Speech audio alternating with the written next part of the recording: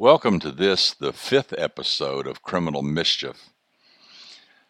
Today we're going to talk about how do you make characters compliant? How do you make them do what you want them to do?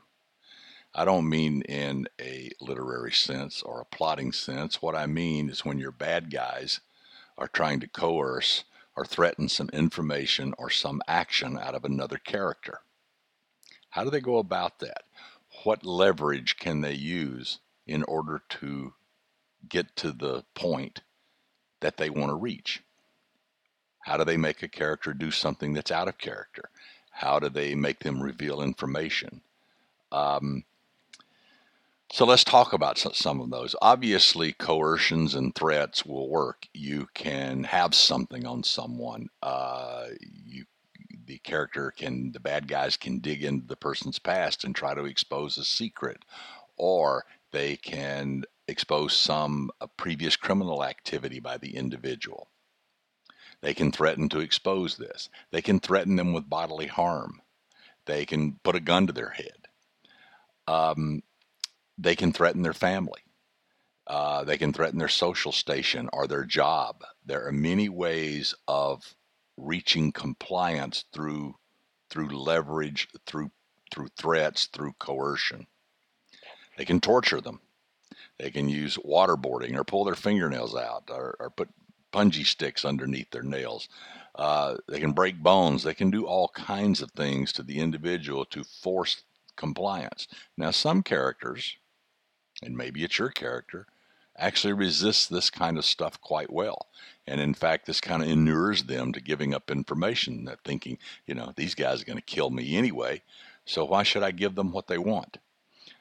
And so they try to make it as uncomfortable as possible so that the individual will break. But again, if the end game is that person's not going to walk out of that room alive, sometimes physical threats and tortures and things like this backfire. They actually make the person more resistant. So you can use this in your plot. It obviously depends upon your character, who that person is, how tough they are, how smart they are, how they figure all this out, and how much they can withstand. But leverage can come in other forms.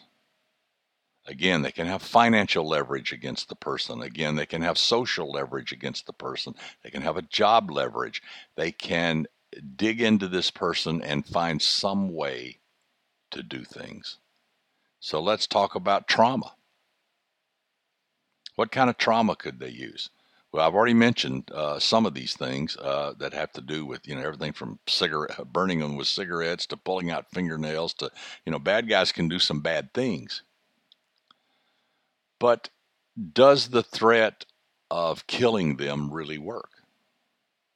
If the bad guys need this information and they need it desperately enough to do these awful things, are they going to kill the person? If that person is the repository and the sole repository of the evidence they need, maybe it's the combination to a safe, maybe it's a code to unlock some computer, maybe it's where some evidence is located, or the name of someone who can be a witness against the bad guys, whatever your plot comes up with, if they're the only ones that know this, they can't really kill them, but they can sure do them some harm. So can your character withstand all of the coercion and threat and torture and all that stuff? And is the character aware that they're probably not going to kill me here? So that's the dynamic that goes on. And you can use this. This is great storytelling stuff. There's also, they have to keep the person conscious too. They can't, knock them out and talk to them. They can't torture them to the point that they faint or that they go into shock or that they, again, die. So sometimes the threat of torture, the fear of something happening is even greater. So let's say a person has a fear of drowning. Well, tie a rope around them, tie some weights to them, toss them in a swimming pool or a lake or the ocean, and let them sink 20 feet and then pull them back up. Let them get a taste. Bad guys will do that, trust me. And will this overcome their resistance? Is this fear within them so great, the fear of drowning, is it so great that they say, I'm sorry, I can't handle this, even though I know they're going to kill me. Maybe they will do it in a more humane way, like shoot me in the head, something that's quicker and less painful and less frightening and less personal to me. Same thing can be said about fire or about sharks or about, a lot of things. So trauma, threat, leverage of that kind sometimes works, sometimes it doesn't. One of the famous things that people use, both in real life and in fiction, are various drugs. And the idea here is one of two ways. You make the person incapacitated so that they can't escape, they can't do anything, and they're kind of locked in a drug state. And then they get confused and disoriented and say things that they didn't mean to say, things that they wanted to keep hidden. They wanted to keep hidden, et cetera, et cetera. The truth serum, if you will. Pentothal is always the famous one. And basically what it does is it's like sleep deprivation, which does work. If you deprive someone of sleep for 36 hours, your brain doesn't work as well. You get confused. You're easily manipulated. You can reveal information that you didn't want to reveal simply because all you want to do is curl up and go to sleep. Well, drugs shorten that, particularly narcotics, pentothal and things like this. They will create the feeling in the brain that you've been up for 2 days because you're just so tired and so lethargic and all you want to do is go to sleep. And that's just the narcotic effect. So this has been used and it can work or it cannot work. Remember, if you give someone too much of a sedative or a narcotic, they'll stop breathing and die, which kind of defeats the purpose of the bad guys trying to extract information. But if you titrate it just right, you can make the person compliant, you can make the person confused and disoriented, and you can make the person reveal information that they don't want to reveal. Now remember that each drug that we're going to talk about has variable timelines. Some of them onset very quickly, some of them last only a brief period of time, where others come on more slowly and last much longer, and each drug has its own individual effect. Not only that, each person responds to a drug differently. A dose that would just make someone a little drowsy may kill someone else.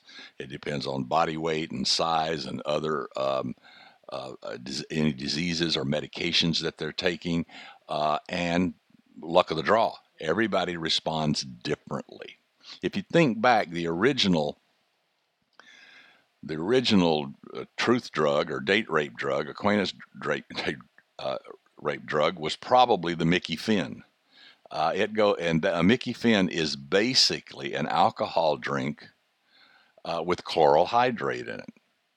And chloral hydrate is a very powerful sedative. And when you mix it with alcohol, which is also a sedative, it can knock you out. They call it a Mickey or a Mickey Finn. This just goes back to the old noir fiction. It was used a lot. You can still get chloral hydrate very easily. It comes in many preparations, but one's called Noctec, and it's a cherry-flavored syrup that's used as a children's sedative. And I'm going to tell you, you put a tablespoon of that in a drink, and like I said, it's cherry flavored. So if you make something like a Manhattan or a Mai Tai or something that has a lot of flavor to it, the person drinking it won't know that the drug is in there. And the next thing you know, they're highly intoxicated. And by intoxicated, I mean that they won't walk straight. They will first be giddy, then they'll be sloppy. You know the stages of drunkenness. You've probably been there, or you've seen people go through it. What this means is the people around them, and maybe this is being done in public somewhere where you're trying to extract someone from a situation and get them along so you can use your coercion and leverage, are going to know. They're going to see this person's going to have to be helped out of the bar. This person's going to stagger. They're going to have their arms over somebody's shoulder as they're dragging them out. Well, this alerts people's attention that something isn't right. So in a public setting, these things don't work so well, and neither does just plain alcohol, and neither does narcotics, because all of these can make you so sloppy drunk are so sloppily intoxicated that you can't motivate, you can't motor yourself, you got to be helped. And you are obviously sedated, intoxicated, or whatever, and everyone around. But if you get the person into a room, you get them into a warehouse, you get them into a hotel, you get them somewhere where they're isolated, then these things can work quite well. Again, it's a matter of titration. If you give too much, the person goes into such a stuporous state that you can't communicate with them, or they stop breathing and die. If you don't give them enough, then they can still resist the questioning. So it's a balancing act, and it can be tricky. But you can also use this. Remember, your character who is being interrogated can also fake this. The individual can act a whole lot drunker than they are. And they can actually give misinformation. They can be very, very clever along this lines, and the bad guys think they've got the information that they need.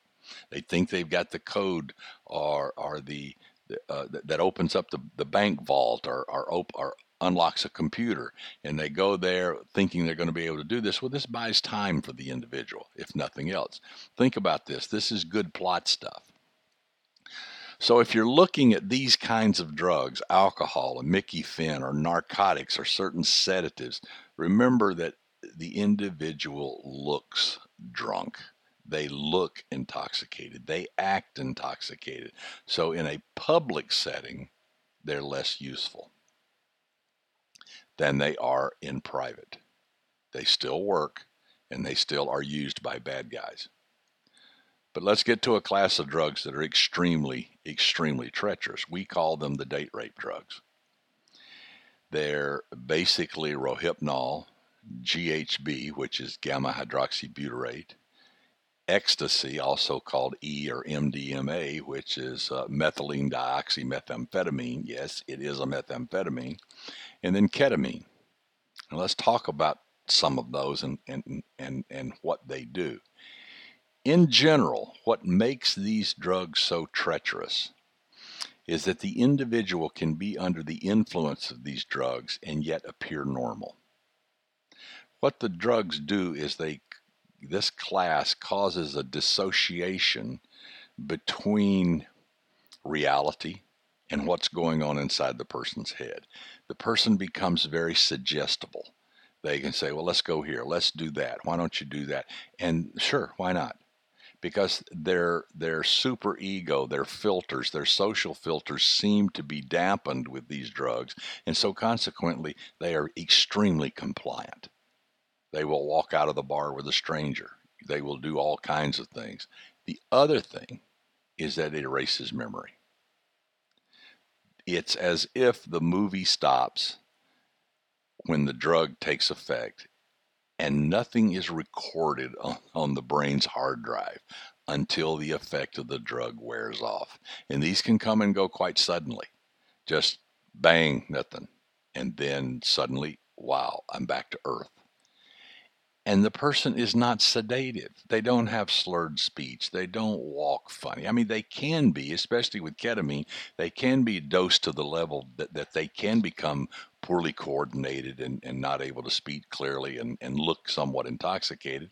But mostly, if they have an effect like that, it's a little bit of giddiness, as if they've had a couple of drinks. So this is why, when you're in a bar situation and you're with some friends, and someone slips the character GHB, say, or Rohypnol in a drink, and this is why you don't accept drinks from strangers, and you don't get in cars with strangers. The person drinks it, and their friends around them just think that they're happy. They've had a couple of drinks. It's Friday night. They're having a good time, but they're none the worse for wear. They seem to be completely cognizant. They talk about things that happened yesterday. They talk about plans they're going to have tomorrow. Everything looks normal. Maybe a little, as I said, giddy and intoxicated and happy, but that's about it. So when the handsome stranger says, come on, we're going to walk down the street to another bar, and they walk out the door of that bar, their friends don't think much about it. Now, maybe more so now than they did in the past, but still, it's so subtle that people don't notice, hey, there's something really bad's going on here. And the next thing you know, the person either disappears, or the body is found somewhere, or they're raped, and they don't remember any of it. And that's the danger of these drugs.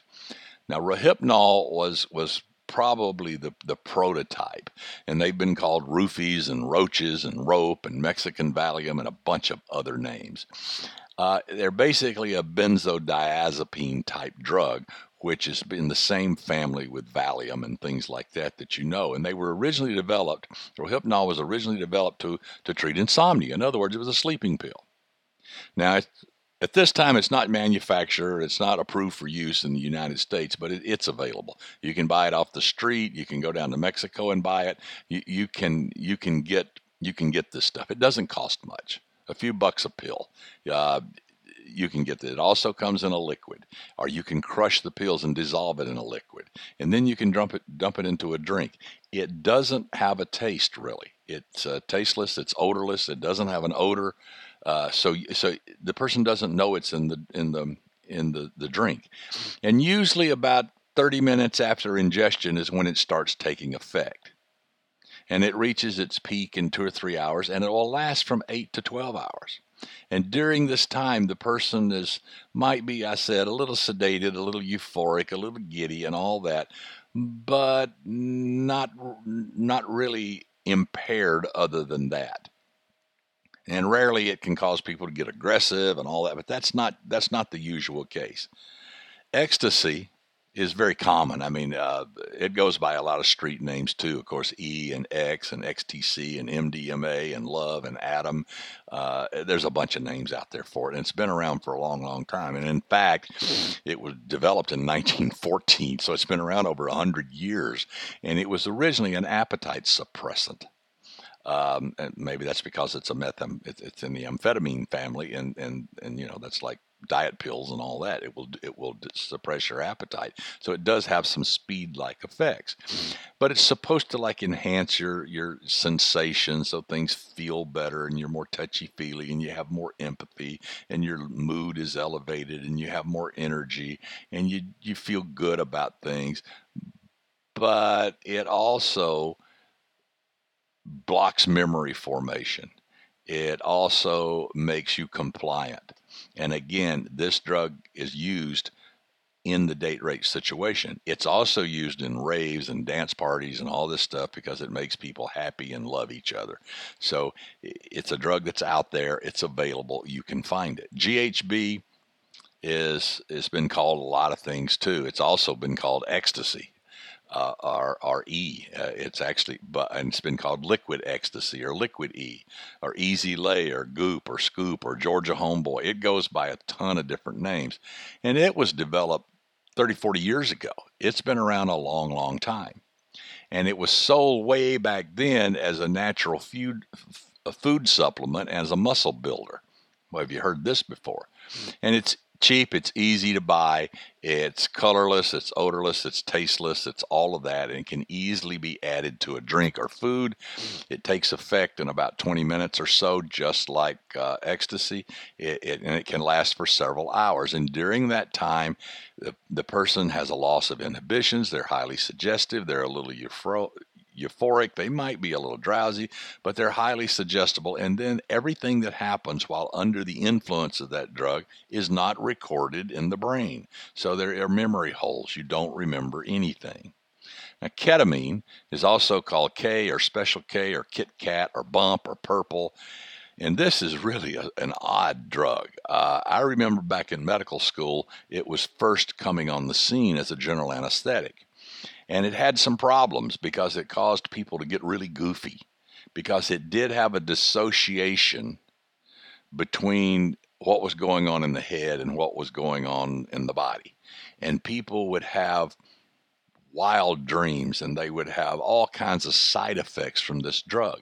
Now, it's still used today, interesting, in pediatric burn units because it does dissociate the pain very well. So it seems to be useful for that. And then, of course, it's used in the veterinary circumstance. In fact, they call it horse Valium and stuff, because it seems to work well for a surgical anesthetic in the veterinary world. And that's why a lot of veterinary clinics were broken into over the years and ketamine was stolen. And it's really an odd drug because, again, it's a general anesthetic. So that means that you can die from this. You can take enough of this that you quit breathing and die from asphyxia. And that happens. But it also creates this mental state that the users, again, it's another rave drug that they use a lot. They call going into a K-hole, where you go into this place in your head where you really are dissociated from what's going on. It's a lot like angel dust, PCP, phencyclidine back in the day. It did this dissociation thing. And people can hallucinate, and they lose all sense of time and a sense of identity. And some of them can develop what's called a depersonalization syndrome. And what happens in these syndromes is really odd, but it's like the person is up on the ceiling in the corner of the room looking down on what's going on, including themselves. People in near-death situations have experienced the same thing. They would be at the top of the operating room seeing themselves with the surgeon standing around and even hear the conversations that were going on and see what's happening, but yet they're looking at it from a superior point as if they're dissociated from it. And Special K, ketamine, can do this. Well, these drugs are very effective for your bad guy to get someone out of a public situation and under their control. And in fact, there have been some very famous cases that have done exactly that. One of the most famous is the Andrew Luster case. And you may remember this one. Andrew Luster lived here in Southern California. He was the heir of the Max Factor fortune, or one of the heirs. Max Factor was a makeup artist in Hollywood, and of course made all kinds of makeup products. And it's a huge company, very wealthy. And Andrew was one of the heirs of that, so money wasn't a problem. He also was a good-looking guy. Women seemed to like him. And Andrew had an active social life. But lo and behold, one of the things Andrew liked to do was give GHB to girls and then take them home and have sex with them. Oh, and by the way, he videoed it. Now, he got away with this for quite some time. I know currently, with Bill Cosby, you're cognizant of these types of situations because it seems that Bill Cosby did similar things, and that's so sad. He's such an icon, but it is what it is. So Andrew Luster used these techniques, and he videoed them. Well, there were a few complaints, if I understand correctly how all this came about. He got a few complaints, the police did. They got enough to execute a search warrant. They go to Andrew's house. They find all these videos of him having sex with women, but none of the women were really resistant. They seemed to be participating. I mean, it wasn't like they were tied up or threatened or abused in any way. It was just sex. And the girls seemed to be part of the process. And so the police are thinking, well, wait a minute, how do we prosecute this? If something went on, how do we do this? Because we're not seeing someone being held down and forced. But the way I understand it, one of the investigators recognized one of the girls in the videos. And his take was this would be totally out of character for her. And so they go and talk to her, and she said, do you know Andrew Luster? I said, sure. Have you been to his place? Yeah. You ever had sex with him? No, he's not my type. I wouldn't do that. Then they showed her the video, and she absolutely freaked out. And that's when they knew something wasn't right. So they started identifying other girls, and they got a similar story. And to make a long story short, he was arrested. He was tried. He got something like 120 years. He was waiting to be sentenced. He was out on bail waiting to be sentenced. He took off to Mexico, and you may remember Dwayne Dog Chapman, the bounty hunter, Dog the bounty hunter, went down to, I think, Puerto Vallarta and brought him back. It was a big international thing about can you go to a foreign country and kidnap somebody? Regardless, Andrew Luster ended up in prison. Another recent case right here in Southern California, in fact, right here in Orange County where I live, um, underlines that also. It's seen there's a case ongoing. It's not adjudicated by any stretch of the imagination, but a surgeon down here in Orange County named Robichaux, Grant Robichaux, he and his girlfriend were just recently arrested because they apparently have been using GHB and ecstasy and cocaine to entice young ladies out of bars, out of parties, wherever, and taking them back to his apartment where they would videotape their sexual encounters.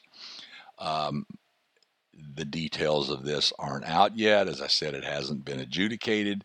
It's in the process of being investigated now.